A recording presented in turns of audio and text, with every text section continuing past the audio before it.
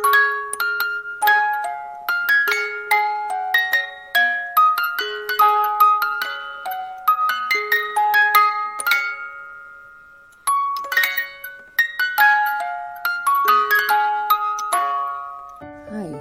this is Netra here.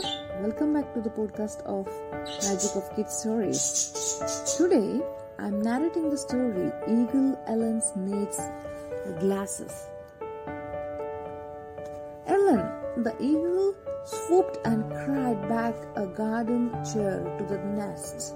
Another garden chair for breakfast, cried her husband. You must get out your eyes chucked. If I wear spectacles, all the other eagles will laugh at me, cried Ellen.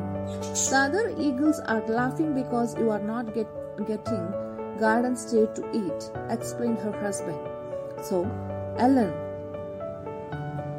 went to meet Dr. Eagle. Dr. Eagle made her wear big glasses and asked her to identify the animals drawn on the board. Hippo, Jumbo, and giraffe, read Ellen.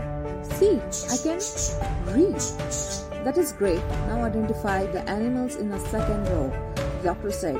Dog, cat, said Ellen, trying hard to recognize the animals. Your eyesight is very bad. You need 2 good pair of glasses.